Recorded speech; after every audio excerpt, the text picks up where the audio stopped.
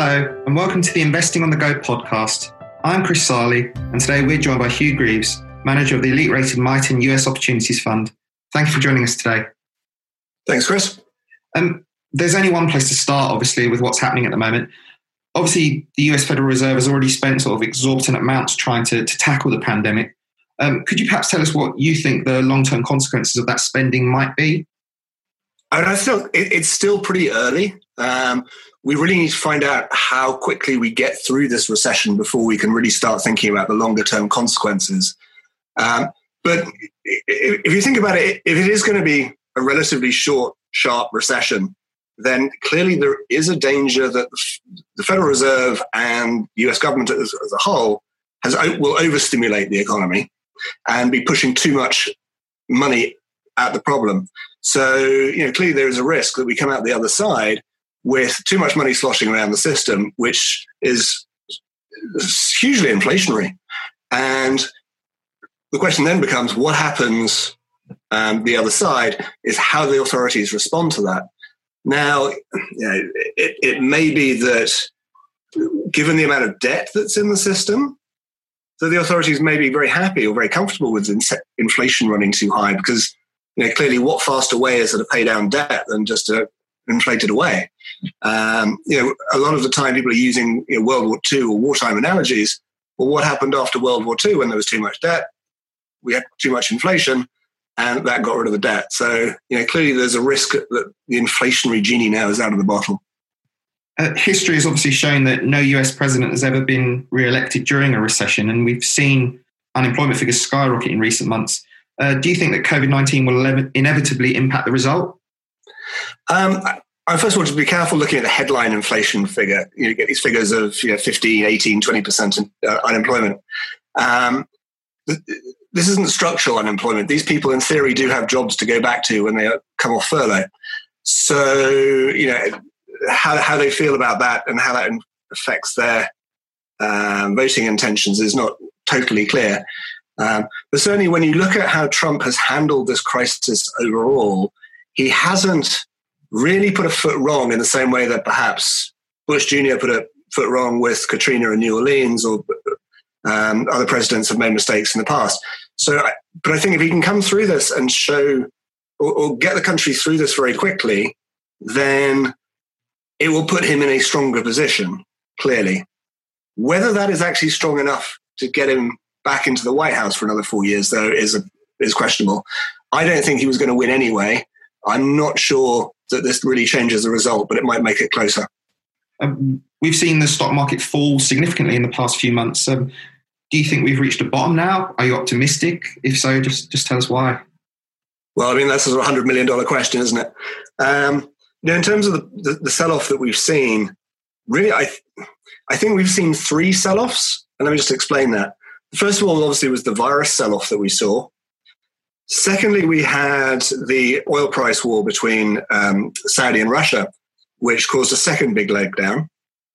And then thirdly, the two of those two combined to push up the VIX, which is the volatility index, to all-time highs. And the reason that's important is a lot of hedge funds, risk models, there's a lot of risk parity funds that rebalance their allocations all based on the VIX.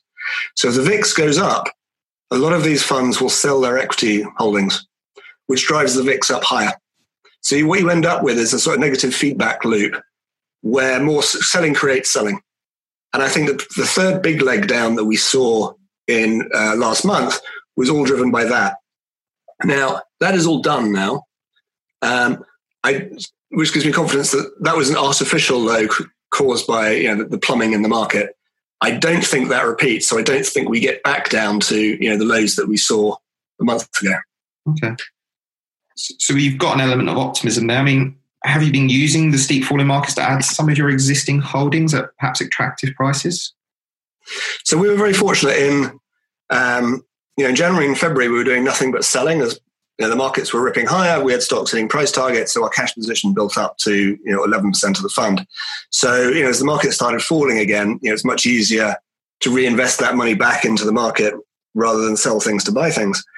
But yes, we've been using it to add to existing holdings and also to buy a lot of new holdings companies that we've been admiring for years and years, but never had the opportunity to buy in the past because they were simply too expensive.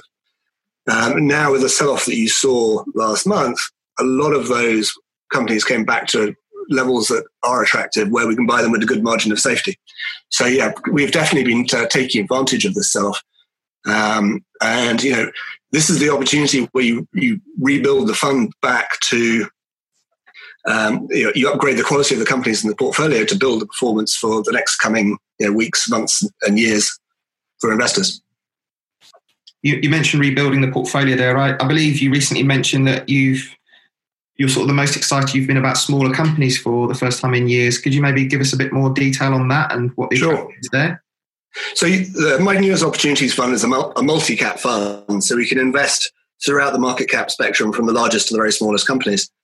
For the last couple of years, we haven't had any holdings in smaller companies, and clients have often asked, why is that? And we've said, look, we're clearly coming to the end of a cycle. We don't know what's going to cause it to end, but you don't want to end small caps coming into a recession because they do badly. And that's exactly what's happened. The Russell 2000 small cap index has massively underperformed the S&P 500. But what we have always said to clients is, at the depths of the next recession, we will be significantly adding to our small cap weighting within the fund, because that's the time when everyone hates small caps, that you get the best opportunities to buy some wonderful companies at great prices. And we've really been taking advantage of that, as many other investors have retreated, raised their cash positions, and sold their holdings. Are there a couple of sort of shining opportunities that you can maybe talk us through that jump out for you in the small cap space? There's a couple of names that we really like. One is Bright Horizons Family Solutions, which provides, they operate in the UK, so people may be familiar with the business. It's providing childcare for working mothers and working fathers. It's a very profitable business. They're the largest provider in the US and the UK by far. Clearly they've been massively affected by the virus, as the nurseries have all been closed. But once it all reopens again, then those businesses can return to normal. It's a steady growth business. It generates a lot of cash. They have a very solid balance sheet. It's definitely going to be one of the winners for the future. Another option, another company that we bought into that we've admired for a long time has been called SiteOne, which is a landscaping supplies business. It sounds really boring, and it is. It's a really boring business. But clearly, in the middle of a recession, people are spending less on landscaping and gardens, etc. Share prices being hit hard. But as we come out of this, this company has a very small share of a very large market, and they're the leader by far, and will carry on consolidating the market going forward.